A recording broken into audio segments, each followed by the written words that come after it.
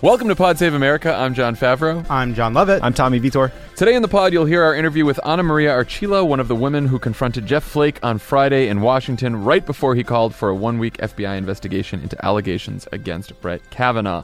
We'll also be talking about the investigation itself and what the debate over Kavanaugh's nomination is going to mean for the elections in November. Discuss with her at all the fact that she's the first person ever to hold an elevator door and have a conversation in a way that wasn't horrible? No. That's too bad. You should call her back. But I didn't need to because you made the joke anyway, so there was a space for the joke. Can we get to the news? No. First, we're going to talk about Love It or Leave It. Oh, we had a little show we like to call Love It or Leave It. We had an awesome Love It or Leave It in studio. We were joined by Guy Branum, Louis Virtel, Akil Hughes. Great guests. Only problem is when you sit Guy Branum next to Louis Virtel, someone is going to bring up Glenn Close, and you're not going to be able to stop it from happening. But we got through that part, and it was all very funny and great. That's good. Also a reminder, votesaveamerica.com. Get on that website, register to vote, check your registration. For everyone on the YouTube stream, I'm wearing the merch and holding up a box that says Vote Save America. Tommy is a human billboard for And Vote the Save date. America right now. Get on it. We want people to pledge to vote, to register to vote. We're calling it Pledgister. It's important, though, because those registration deadlines are fast approaching. Very fast. So you should, if you don't know what the registration deadline is in your state, go to votesaveamerica.com and check, or just register. Just do it today, please. That's the best part about the website. It's not just for registering. All kinds of information. Registration deadlines, what's going on in your state, important elections. Go, hang out. Okay, let's get to the news. The Senate's final floor vote on Brett Kavanaugh's nomination to the Supreme Court has been delayed a week to allow for an FBI investigation into credible allegations that Kavanaugh sexually assaulted women in the past.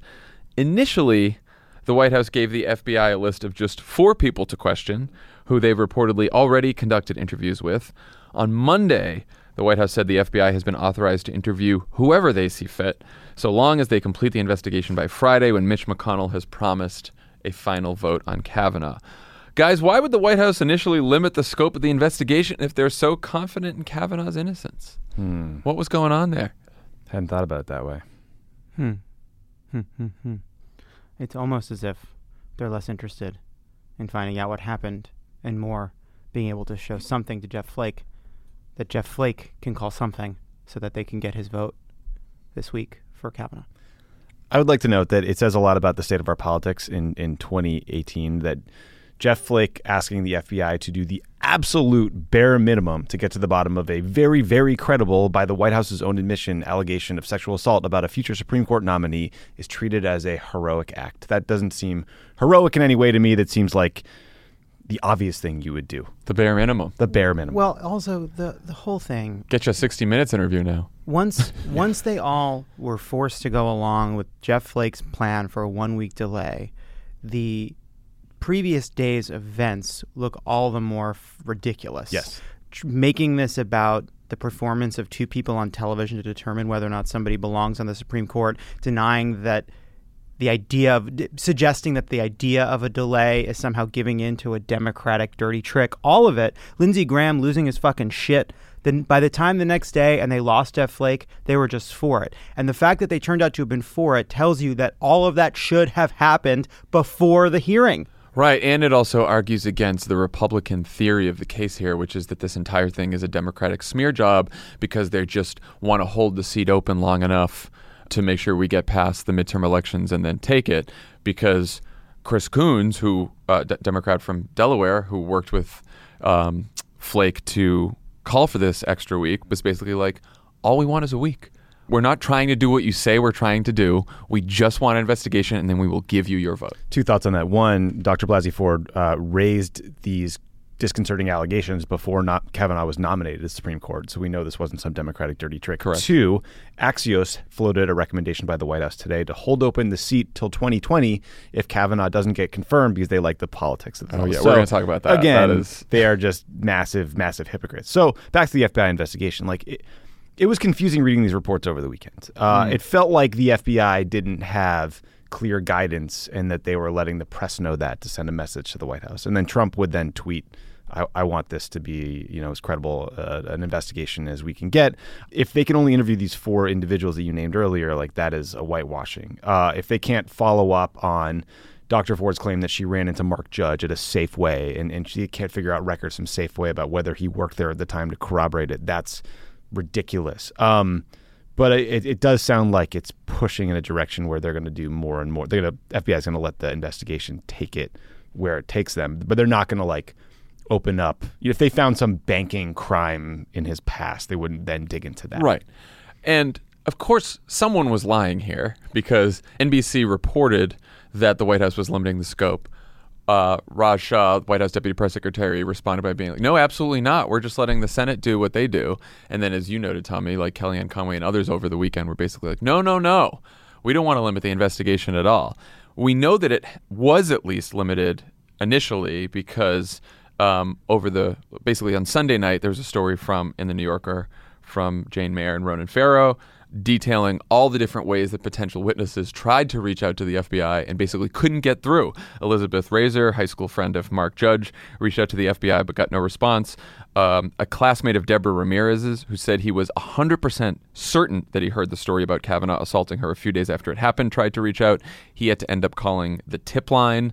As you said, there were reports the FBI couldn't even contact the Safeway that Mark Judge worked at to verify that he was employed at the time that Dr. Ford said she contacted him. They did try to limit the investigation. Well, first of all, they have limited the investigation. The Right. investigation is limited. It's limited to this time-limited, topic certainly. and time limited. And like, we should all just, this is ridiculous compromise. This is a lifetime appointment, somebody that could be there for 40 years, and they've already decided that they can only, he can only be disqualified if he can find it in 6 days. Like it's a game show. Right. Like it's supermarket sweep for crimes. But even by that standard, I think the truth is we just don't know. Every person refuting the idea that they have tried to limit the scope is a world famous liar. So I think it seems like it's probably somewhere in the middle, whether they tried to limit it and then had to walk it back or left some limits in place that give them the ability to claim there aren't limits. I just don't think we know. Why do we think they finally relented? I mean, clearly Jeff Flake had them in a position where they had no choice. Yeah. Flake not only changed his mind and went against his previous public statement that he was going to vote for Kavanaugh, but he called Collins and Murkowski and he worked with a bunch of Democrats so they wouldn't have had the votes on the floor if McConnell had tried to call it on Friday like they had planned. So they had to do this. They had no other choice. What have we learned so far since the investigation was expanded and sort of held for another week here about Brett Kavanaugh? I don't know that we learned this, but there's more and more evidence corroborating the claims that Brett Kavanaugh was a sloppy drunk, a frequent drunk, maybe a violent or belligerent drunk. Today we learned that he was questioned by police after a bar fight in 1985, a bar fight that his classmates said he started because Kavanaugh mistook some random guy at a bar for the lead singer of UB40, which is, for you kids out there, a British reggae band that you probably don't like, and then threw a beer at the guy. So, one, who the fuck gets in a fight after a UB40 concert? It's like reggae is not really fighting music. Two, we know that Brett Kavanaugh was like drunk a lot and kind of a belligerent guy. And also, Trump at his press conference today talked about Kavanaugh's drinking in high school as if he had an alcohol problem. It was really pretty remarkably different in tone. So again, this confirms what we knew at the time, which was that Kavanaugh did everything he could to cover up, hide, lie about his drinking before the committee. So the new argument from conservatives is that, Democrats are moving the goalposts by urging the FBI to investigate Kavanaugh's drinking and lying. Why is having a drinking problem relevant to the case? It doesn't in college. Well, it's certainly relevant because it's part of the fact pattern of at least 2 claims of sexual assault. But separate even from that, there's this strain of argument now among conservatives, which is, can you listen to yourselves? You're talking about throwing ice at a party. You're talking Right. about how much a kid drank in high school. We don't care about that.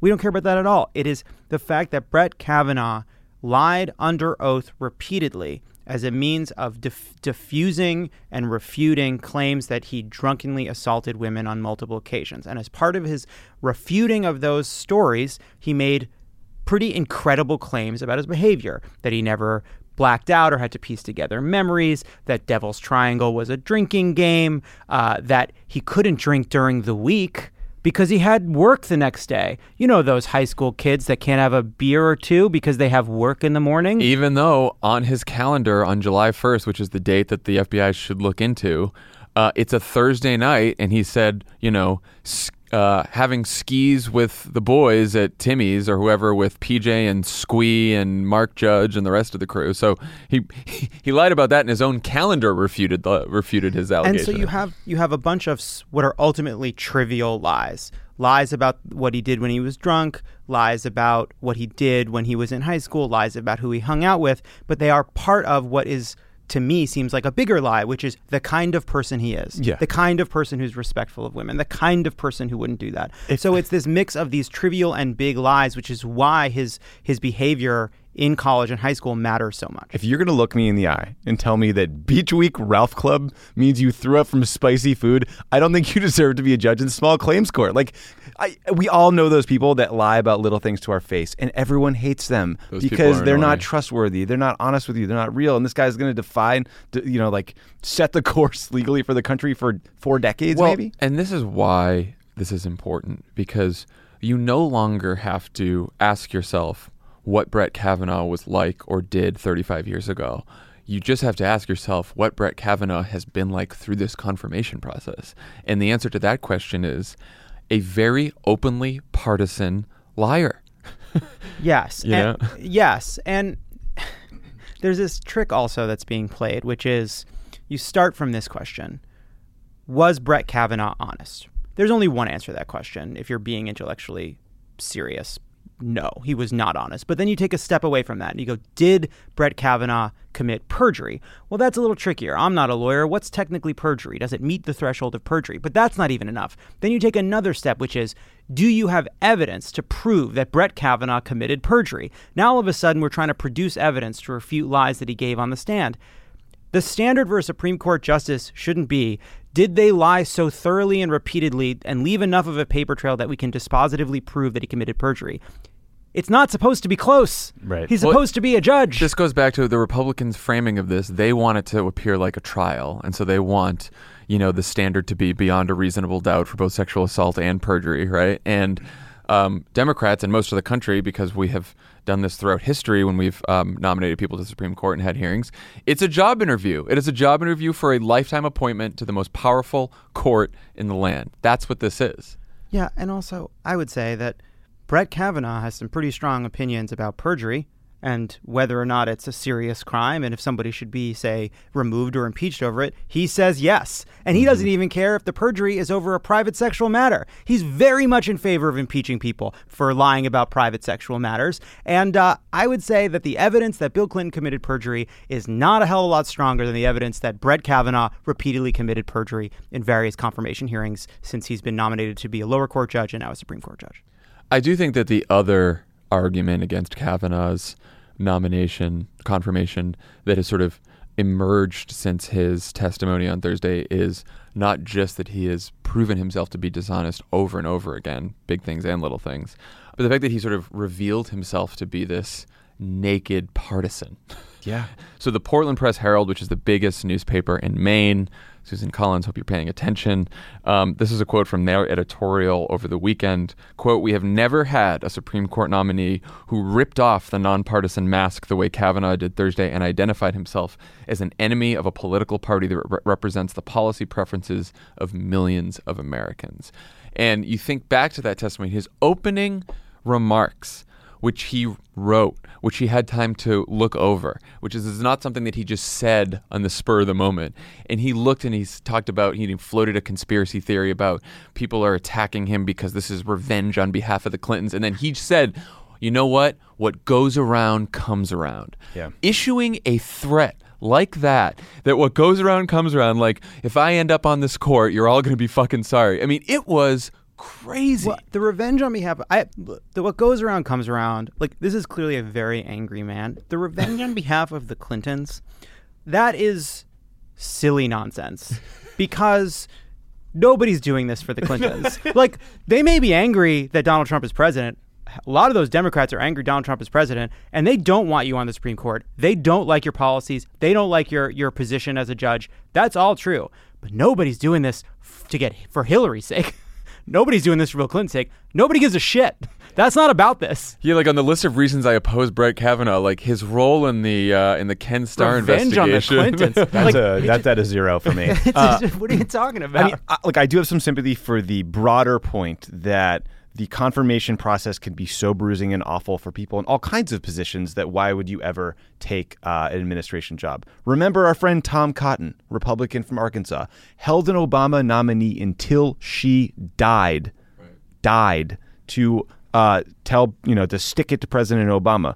But I mean, that's not a new phenomenon. And I go back to Lindsey Graham's red-faced, screaming tirade that didn't once mention the feelings, needs, obligations to a woman who sat before him just hours earlier talking about a very credible accusation of sexual assault. He did not care about getting to the bottom of those allegations. He only cared about what it meant for his rich, powerful friend, Brett Kavanaugh. And that's why, I'm getting very frustrated with a lot of the reporting on the broader process over the weekend that's like, Washington, once again, is at a new low. Like, both sides are doing it. I mean, on the one hand, regardless of how you think Dianne Feinstein handled the knowledge of Dr. Ford's accusations, at the end of the day, Democrats are trying to get to the bottom of a highly credible sexual assault allegation about a possible Supreme Court justice, and Republicans are doing nothing to sincerely investigate those claims.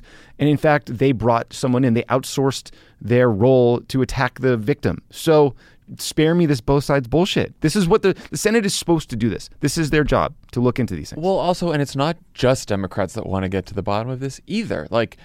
Jeff Flake wanted to get to the bottom of it. Susan Collins and Lisa Murkowski wanted to get to the bottom of it. So don't say it's like, oh, Washington's falling apart just because one party decided to go out of their fucking minds and try to ram this person through. On Thursday, wanting a week to have the FBI look into the matter was a partisan trick by the craftiest person in the world, Dianne Feinstein. And the mastermind, the super criminal genius who plotted this whole thing out. She knew when Dr. Ford's testimony would come out. She planted Deborah Ramirez. Where's your accent there? It's sort of a... Whatever. And that was Thursday. Then Friday, when Jeff Flake can't look his friend Chris Coons in the eye and say that he believes it's a partisan conspiracy, ends up in favor of the exact same 1 week delay. It's no longer a partisan trick, is it? So ridiculous. The most incredible thing from that 60 Minutes interview is when they asked Jeff Flake, do you think you could have done this if you were still running for office again? And he, without even missing a beat, said, oh, absolutely not. Of course not. Like, really? No? And he's like, no, I couldn't have asked for a week delay if I was running for office. I mean, what does that say about the Republican Party, the Republican base, and the Republican media that if Jeff Flake was running for another term in Arizona, he could not have done the simple, most common sense thing that everyone knew that should be done, which is to ask for an extra week for this investigation? I'll tell you, what I was thinking when I saw what Jeff Flake was doing, I sort of was like, oh, God, that is politically really savvy. Because when the committee hearing was starting, I had this sort of pit in my stomach, and the pit in my stomach was Jeff Flake puts out this statement saying he's voting yes, and of course he is, because if he votes no, he personally sank this guy, and he doesn't want to do that. If he votes yes in the committee, he's then making it impossible for him to kind of change his mind and vote no the next day with Collins and Murkowski if they may want to vote no. So he created this third pathway where he could vote yes in committee while still reserving the right to vote with a group of the moderates or whatever, the so-called moderates, which I thought was that was pretty savvy. And then all of a sudden I'm looking at this, I'm like, when's the last time we had a moment like this? It was John McCain voting down the healthcare bill. Yeah. John McCain is gone. Jeff Flake did something on the path to doing the right thing, which few in the committee have done as Republicans. He's going to be gone. One by one, the people willing to do the hard thing on the Republican side are disappearing. Right. There's just that's it. On the way out. One of my big takeaways from that committee hearing was we should really think hard about term limits. I mean, some of those people should be out of there. Orrin Hatch should have been gone a decade ago. Chuck Grassley. Oh my God. Just not great leadership. Think about the Republican they would put in place of Jeff Flake on that committee if Jeff Flake weren't here. Not a person who's going to look into Chris Coons' eyes and feel a stirring of conscience. But I have to say, I am not a Mitt Romney fan, but I would have much preferred Mitt Romney to be on that committee than Orrin Hatch. I mean, someone with I don't know. I just want to also pause and say, over the years, I've made lighthearted jokes about Chris Coons and just as a kind of a boring guy, a guy I don't know anything about. Just a stand-in for, like, I would Confuse call him with him Tom Carper, the I other would say senator from something- Delaware. Exactly. I would say something along the line. Maybe even right now am I doing it? I would say something like, who can compete with a rock star like Chris Coons, you know? And the implication is that he's not a rock star. Yeah, you kind of Harry's MVMT'd him. And I just want to end that by saying, This was a compliment, I guess. I think Chris so. Coons, good job this Here's week. to you. Here's to you. You and an elevator door held open at the right moment By our guest may have today. very well changed, at least for a few days, the course of this nomination. We shall see.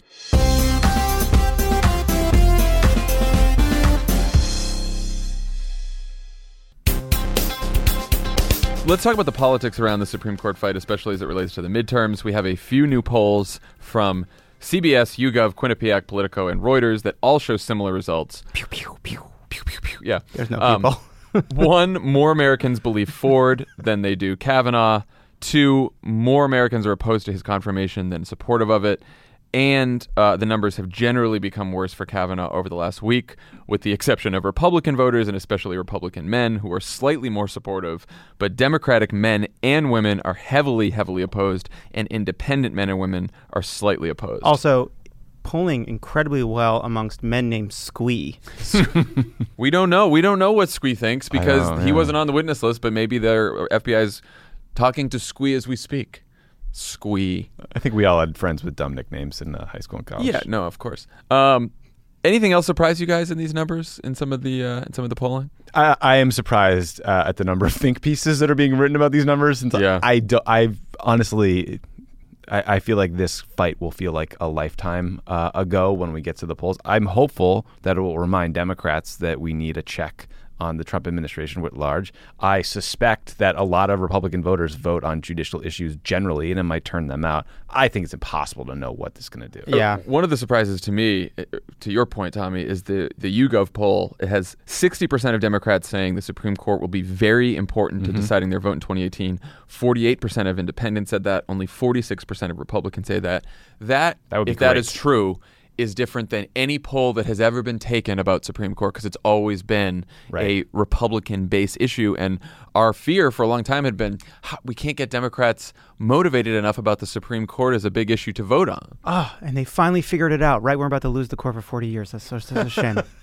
It's frustrating. Better late than never, guys. Thanks for voting on the Supreme Court after he gets fucking 2 judges. He is the most unpopular nominee of all time on the Supreme Court, Brett Kavanaugh. That is he has that distinction. In all seriousness, I think there's 2 things to take from the polling. One is, how will it affect whether or not Kavanaugh gets on the court? I think we don't know.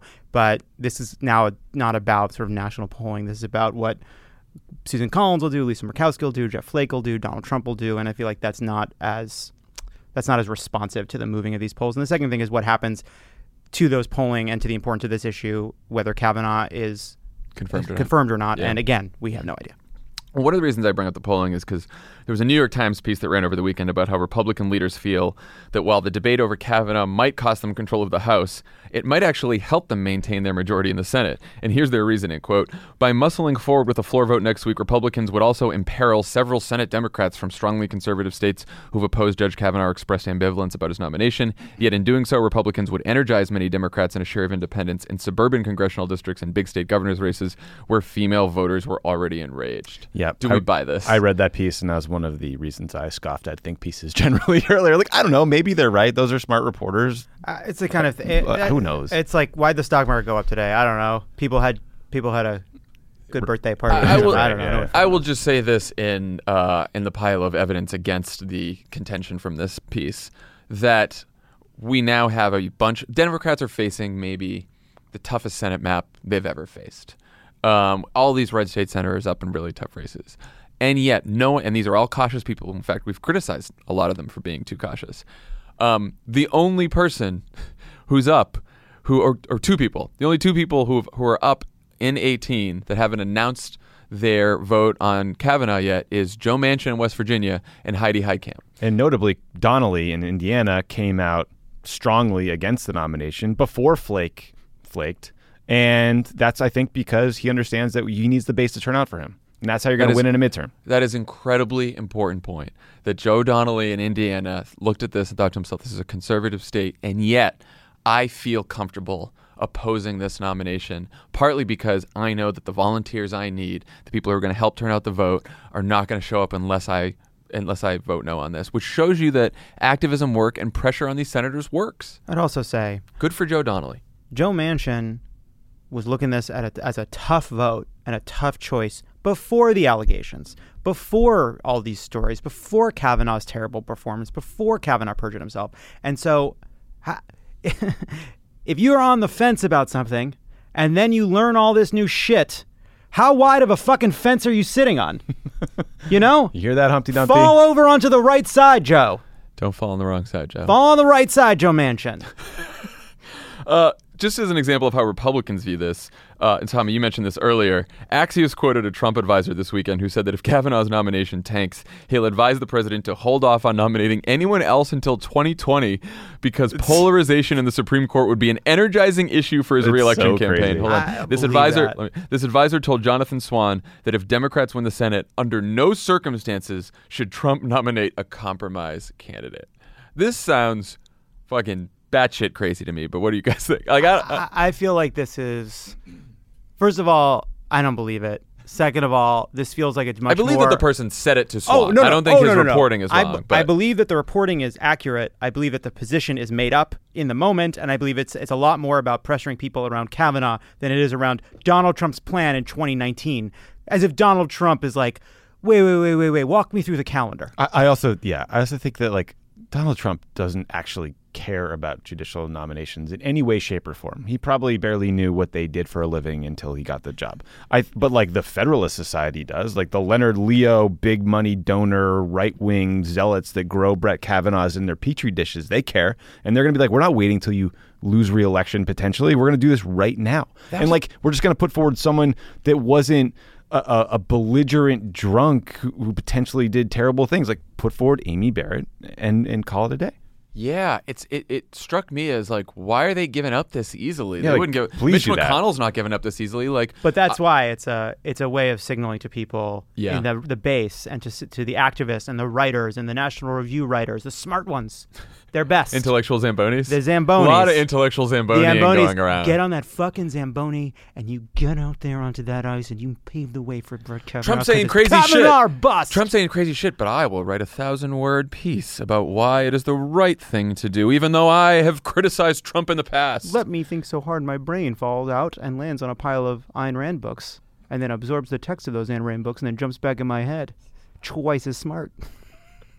No. What? I don't know what's going on there. What happened? I don't know. I like it. On the Democratic side, Michael Avenatti said over the weekend that he thinks a full and complete FBI investigation into Brett Kavanaugh with impeachment on the line should be a litmus test for Democrats seeking the party's 2020 presidential nomination, and that the court should be expanded to include 11 justices.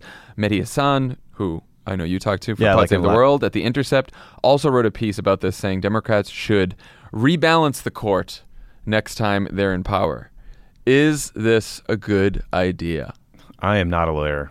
I spent Sean Spicer over here. I worked on national security policy. I spent exactly 0 minutes working about judicial nominations at the White House. So caveats aside, but I think when you start floating ideas like packing the courts, you're getting into Banana Republic territory. You're getting into Hugo Chavez, Maduro, Venezuela, countries where democracy goes fully off the rails. So yes, they stole a seat. Yes, I guess in some ways it's totally irrelevant what other countries do. But like, there are some things that in my mind should be sacred. Why don't we have one election for 8 years? Well, what other hold on laws a are we going to second. change right now? I understand I understand the sacred. I 9 know. people on the court is not a sacred thing. I know, but it's where we've been since what, 18 something? It's been changed a bunch. We had 6 justices. It then went to 10. Yeah, but we're talking about the time periods. In the 1800s. Yeah. And then the Republican legislature shrank the 10 to 7 to stop Andrew Johnson from making nominations. Lincoln added a 10th justice to try to end slavery. And, basically Republicans did change the makeup of the court in 2015 and 2016 when they held it to 8 justices. So there's a... I know. So I just think a permanent change, whatever. Go ahead. Love it. Make a case. My view is it is a serious idea. being stuck with the rules of the number of judges and what can and cannot change, which is basically just handed down to us as sort of an accepted rule, is no reason to not explore whether or not that rule should change. I think if you look at the Supreme Court right now, not only do we have the stolen Garland seat, and the conservatives are like, only believe it's stolen if you don't understand. We know it wasn't literally like a fucking beagly boy with a mask on, but you know it was fucking stolen. Mitch McConnell at least brags about his it. favorite He said thing it's he ever did. My proudest moment is looking Barack Obama in the eye and telling him, you're not going to fill that seat. We're not saying stole like a crown jewel. We're saying stole like a base in baseball. They stole it. Or whatever. Anyway, go ahead. Continue. You lost us.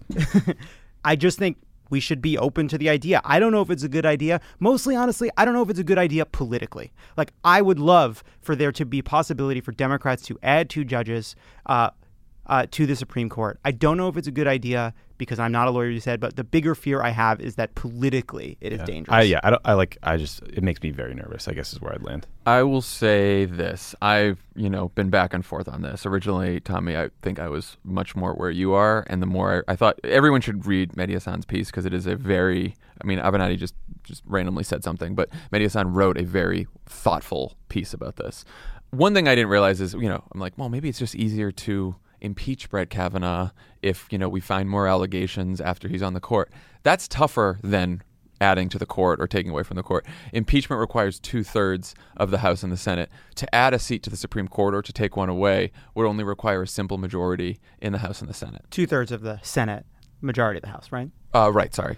Yes. So there's that. So it's an easier thing to do. Of course, that doesn't get to the problem of is it sort of fucking with our democracy. Mm-hmm. I guess my biggest worry is not just to like the value of the institutions itself and the history of it. It's Republican retribution. So if Democrats get into power and we add 2 justices to sort of make up for the stolen seat and Brett Kavanaugh, liar, on the Supreme Court, then when the Republicans win, well, then they add 2 more seats to get that. And then does the court become a political tool for whatever party's in power to carry out that party's agenda? Now, some people will say it already is. Well, that's the thing. This is a lot of this is sort of addressing a shift that we struggle to talk about because it's not quantifiable, but the court has changed. It has become much more divided on ideological lines. You can, you can go from before Bush versus Gore,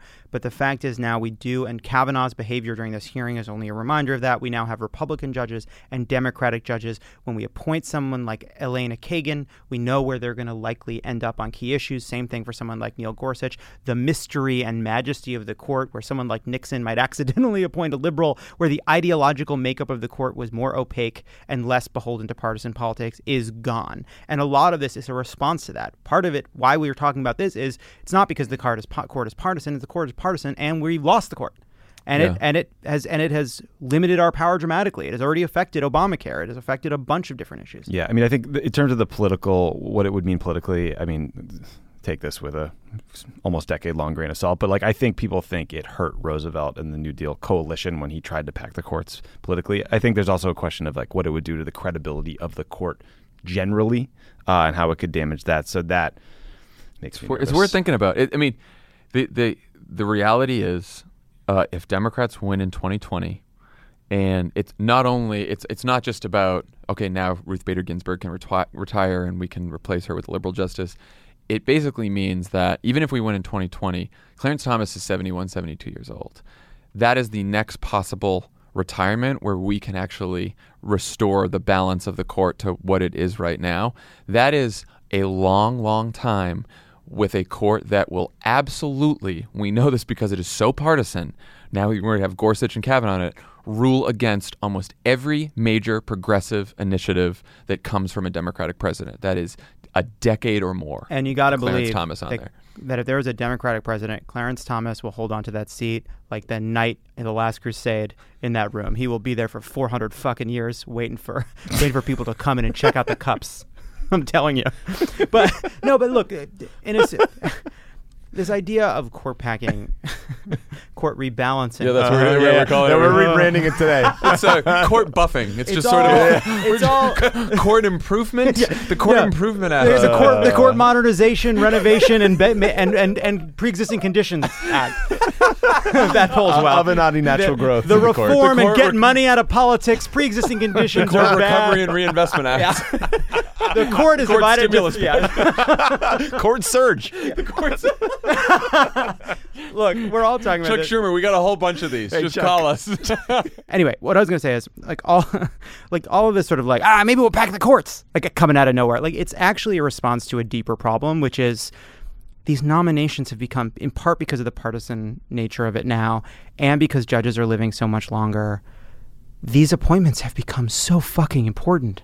The scale that's part of why, this part of why Mitch McConnell felt it necessary and politically palatable to hold a Supreme Court seat in an unprecedented way in the off chance Donald Trump won the White House. The seats have become too important because they're there for 40 years, because the court is polarized, and nobody has a good answer to that.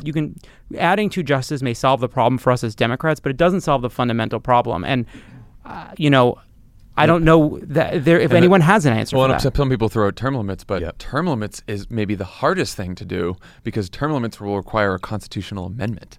The one thing that gives me a little bit of hope here is no matter what happens with Kavanaugh, if we win the House back, I think the committees will start investigating him. Oh, yeah. So we might get to a place where his impeachment is far more possible if he actually did the things he is accused of. But again, that's not a long ball we want to be throwing. That's right. Yeah. Okay. Let's move on to our favorite segment, Candidate of the Day. Antonio Delgado is the Democratic candidate for New York's 19th congressional district, He sounds great. which covers parts of New York's Hudson Valley and Catskills region. The Catskills. Kutchers. His opponent is John Faso, who was first elected to Congress in 2016. Faso won by 8 percentage points, and the district voted in favor of Donald Trump. However, the 19th district voted to elect President Barack Obama in both 2008 and 12. This is one of the Obama-Trump districts. The Cook Political Report, as well as 538, have described the race as a toss-up. Tommy, what do we know about Antonio Delgado? Well, John, one, he is a Rhodes Scholar. He's a graduate of Harvard Law School. He's an attorney. He's friends with a bunch of our friends, some friends of the pod. Yeah. Danielle Gray, who say he is an incredibly smart, thoughtful, impressive individual. We also know that thanks to our sad sack wannabe policy wonk friend Paul Ryan, he is facing some of the most racist ads up this cycle. He one time rapped on an album or something, and they're making that the focal point of a whole bunch of race baiting ads. So I think for that alone, we should probably support him and tell Paul Ryan that he is a despicable human being. Yeah, he had a successful rap career briefly and launched a hip hop record label. And Who hasn't? yeah, that's a hard thing to do. If you're going to go after him, why not come after me for when I did that? If you guys can find Lovett's rap album, then you've really hit gold. No, yeah, I mean, the ads are so disgusting. He can't be our voice, is what the ads blatant. say. That is his So voice. His blatant. voice, and then they play the rap. His voice is not our voice, is what the ads are saying by the NRCC. Condoned by Paul Ryan and all the Republicans who say, "Oh, we can't make race an issue in our party. We have to drive out these racists." That's what Paul Ryan said. Drive him to the polls. John Faso, other hits from him. After promising a constituent with a brain tumor that he would not vote for the health care repeal bill, he voted for it. He did. He voted for it. Votes with Trump 90% of the time. A rating from the NRA. Ran digital ads promising to keep MS-13 out of New York, featuring an ominous-looking photo of tattooed Latino men. Just Faso trying everything he possibly can in an Obama-Trump district to say, this is not about the economy. This is not about checking Donald Trump. This is all about you being scared of an African-American winning the seat and MS-13. Again, this ad is by CLF, which is Paul Ryan's super PAC. It says he has Delgado has extreme New York City values. He's New York City's voice, not ours. New York City. What is that? It is. What does that mean? It shows an image of 2 white people who they say would pay higher taxes. So it is as blatant as it gets. And Antonio, again, is a Rhodes Scholar and a graduate of Harvard Law. That is his qualification. At least this time in this ad, when they refer to New York City values, they mean black and not Jewish. That's right.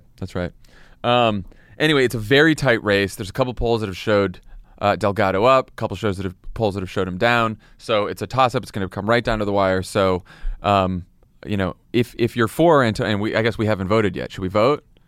I need some more information. I'm leaning heavily in Antonio's favor here. Oh, okay. Wow. Normally, I'm torn. Love it. It's up to you. I'm coming out for Delgado as well. I'm going early. I don't want to be one of those fence sitters at the end that everyone's focusing on. You better not Poughkeepsie John Faso in Congress. Disqualify.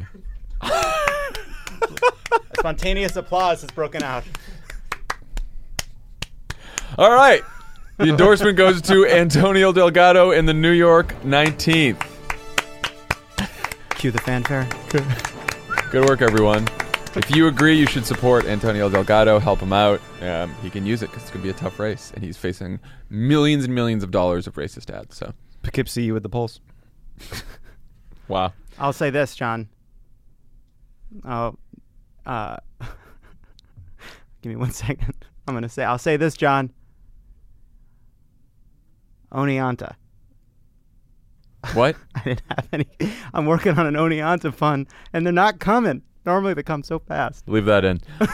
When we come back, we'll have my interview with Ana Maria Archila, Executive Director of the Center for Popular Democracy. If you're supporting John Faso, you might as well be Stoney-onted. Go to votesaveamerica.com. Vote these people out.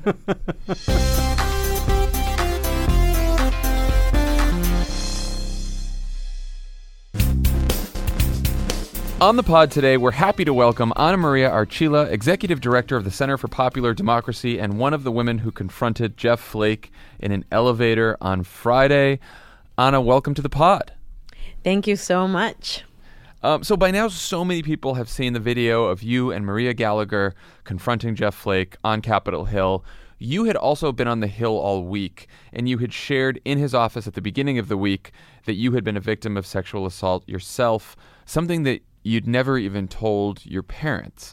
What ultimately led you to share your story in Jeff Flake's office? We're living through a really important moment in our country. The Me Too moment is allowing us to kind of really stare at the reality of sexual violence in our country and I think around the world. And I have been thinking about this question of whether I can or whether I should share my story ever since. But really, it was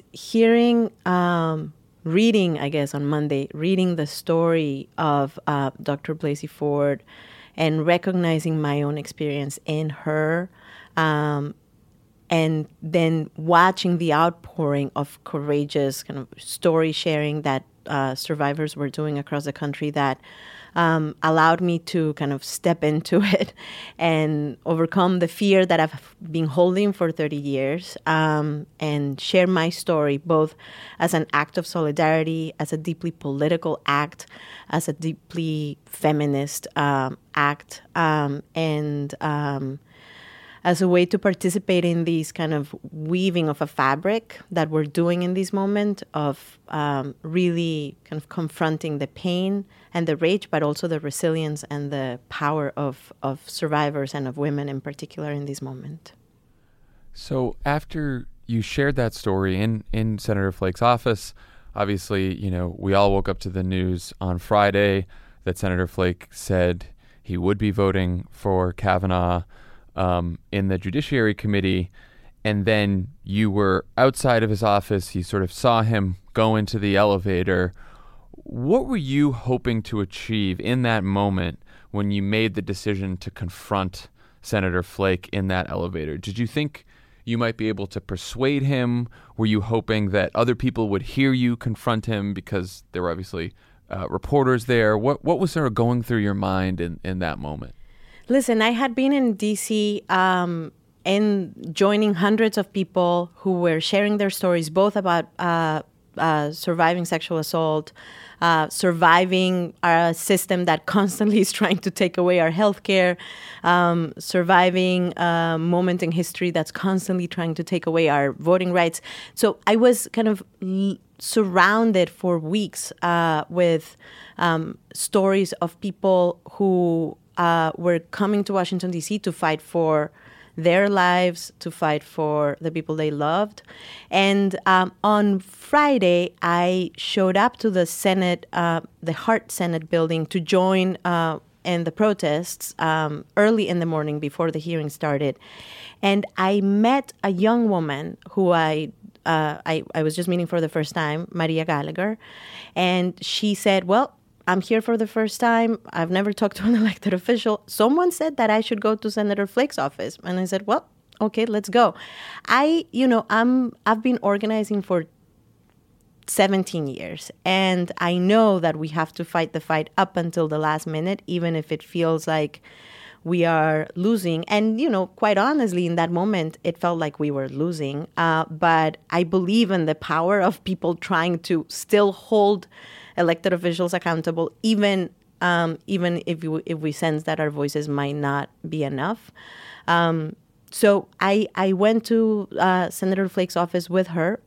I had this nugget of kind of hope that maybe Senator Flake could be the one that would demand a better process. He could be the one Republican that could vote his conscience, partly because, he's not up for re-election. And so it seemed worth it to me. And I had just been in his office earlier in the week. But I did not, honestly, I wasn't convinced that we were going to find him. It's really hard to find the senators. I wasn't sure that we were going to be able to talk to him, even if we found him. But I felt like this woman and I wanted to, do these things together. And we were standing in front of his office when we found out that he had just released a statement announcing his decision to vote for Kavanaugh. So we both felt so dismayed, and then saw him walking out of his another door close to his office, and the gaggle of reporters kind of following him. And so we just ran, and we didn't really know exactly what we were going to do in the moment, but we ran, and we were just rudely kind of interrupted the interviews that were happening, and just really allowed ourselves to do what women are constantly told not to do, which is to actually just powerfully share our anger and our pain and our story, and force him to look at us and force him to hold, to really hold the emotion that so many women are feeling in this moment, watching our politicians yet again put a woman who courageously kind of shared her story of surviving sexual assault through a trial, and then turning their backs and saying, well, I guess we don't really have the facts, so let us just go with the man. I mean, it's got to be so hard to go actually do that in that moment. I mean, you work for a progressive advocacy organization, but you've said, Maria Gallagher isn't a professional activist, that this was the first time she'd come to Washington like this.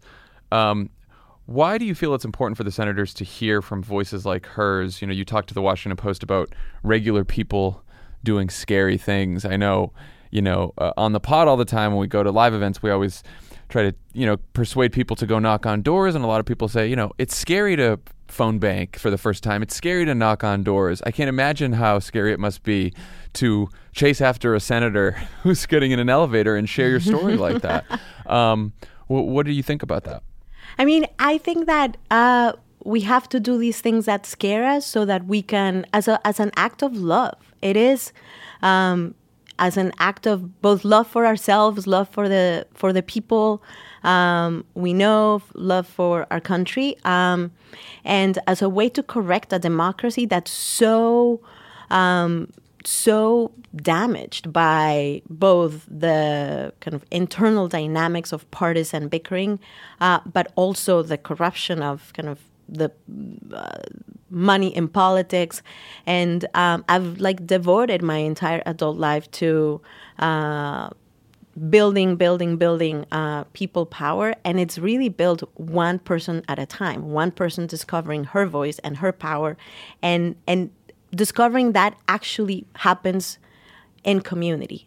So, you know my friend Adi Barkan. Very well. Yes, he is one of the most just wise, profound, beautiful human beings I know, and he, I think, really kind of exemplifies the power of using, like, really allowing people and the country to have the courage to not turn away.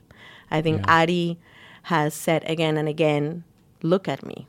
Yes, I am dying, but because I'm dying, I know something that we should all know, which is that our time is precious, and we must use the time we have to build a country that allows the people we love to live with freedom.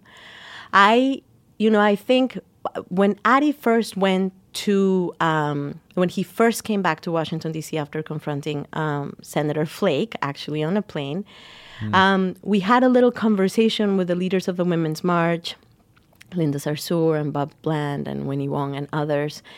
And Adi shared a passage of Ta-Nehisi Coates' book to his son, Between the World and Me.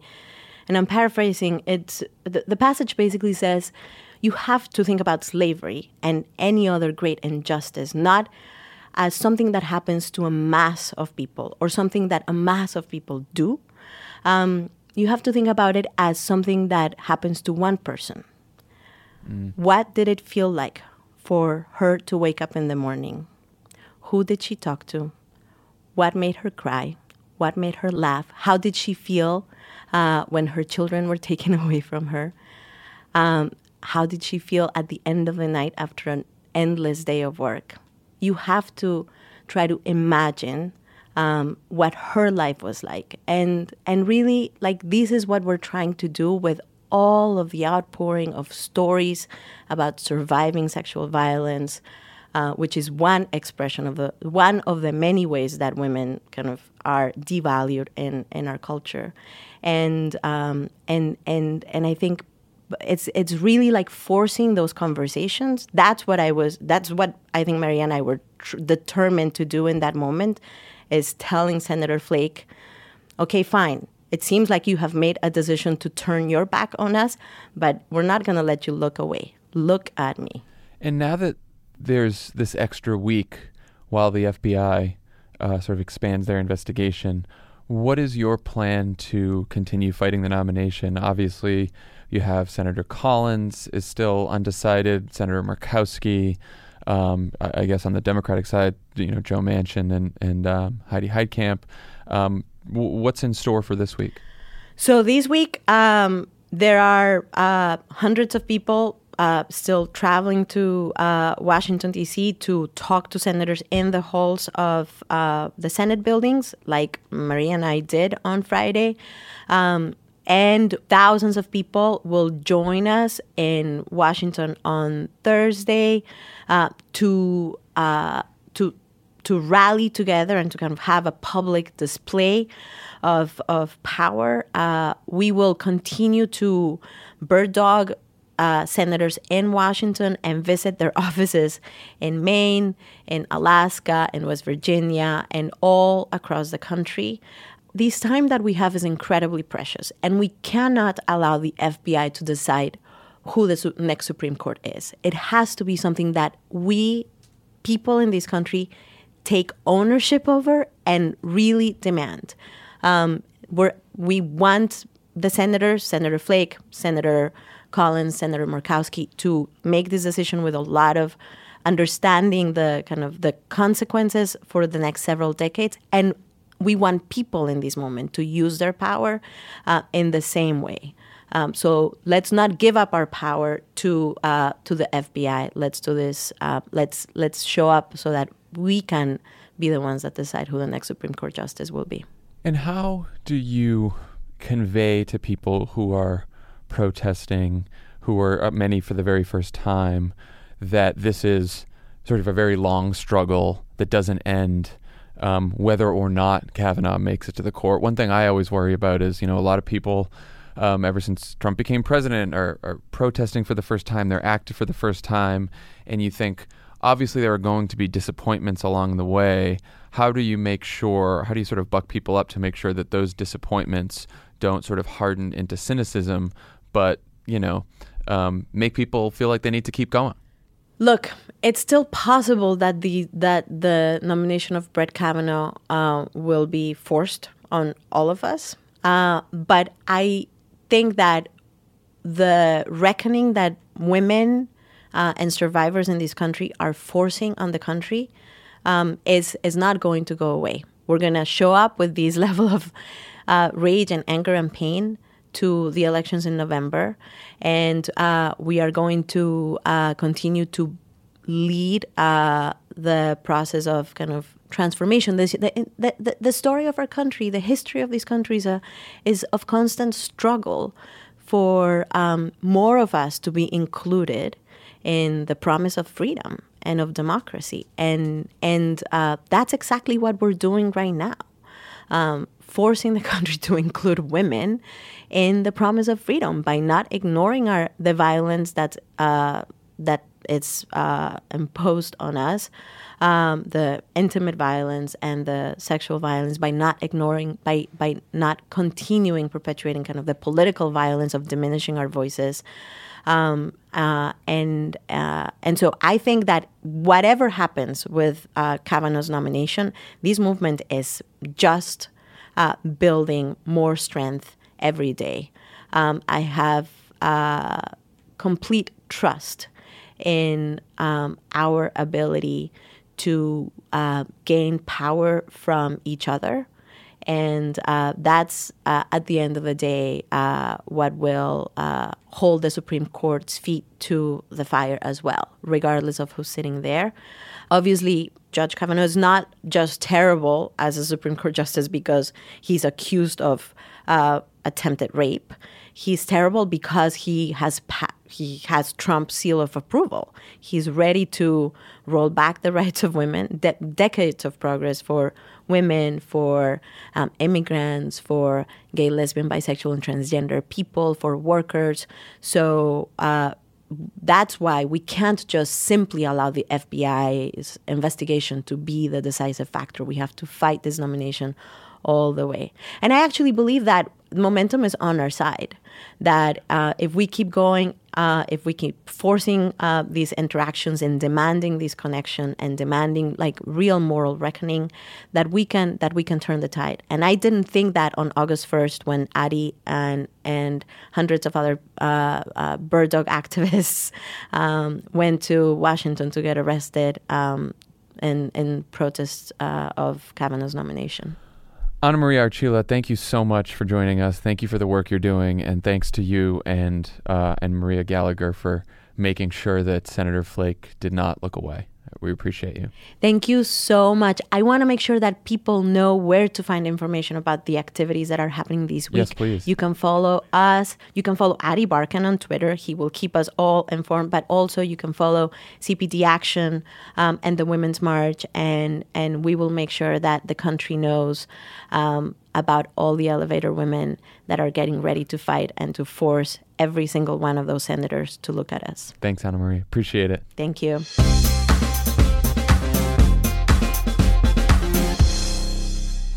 All right, everyone. Thanks to Ana Maria Archila for joining us today. So I know Ana Maria talked a little bit about what you can do if you want to help stop the nomination of Brett Kavanaugh this week. Our friend Ben Wickler at MoveOn.org reached out as well. He said if you can make it to D.C., go to D.C. There's going to be demonstrations in the Hart Senate Office Building atrium every single day, so you can go join the protest there. You can stop by your senator's local offices if you're not in D.C.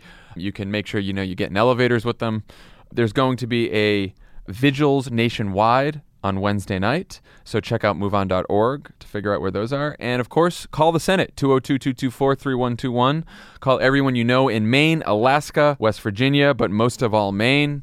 Because as Susan Collins goes, so goes the other people who are also undecided with Susan Collins. There's a wishy-washy woman in Maine, and the future of many rights depends on what happens next. Also, thanks for listening, Brett Kavanaugh. This one goes out to you. We have to comment on the song to make sure it's fair use. I don't like it. I like beer. I like beer. I like red wine. I don't drink red wine. I like beer. Okay. Fucking clown. Go buy some Nats tickets. What's up with the Nats tickets? All this shit's going on and nobody's gotten the bottom of Bye, the Nats everyone. tickets. Somebody Talk look to you into the Thursday. Nats tickets.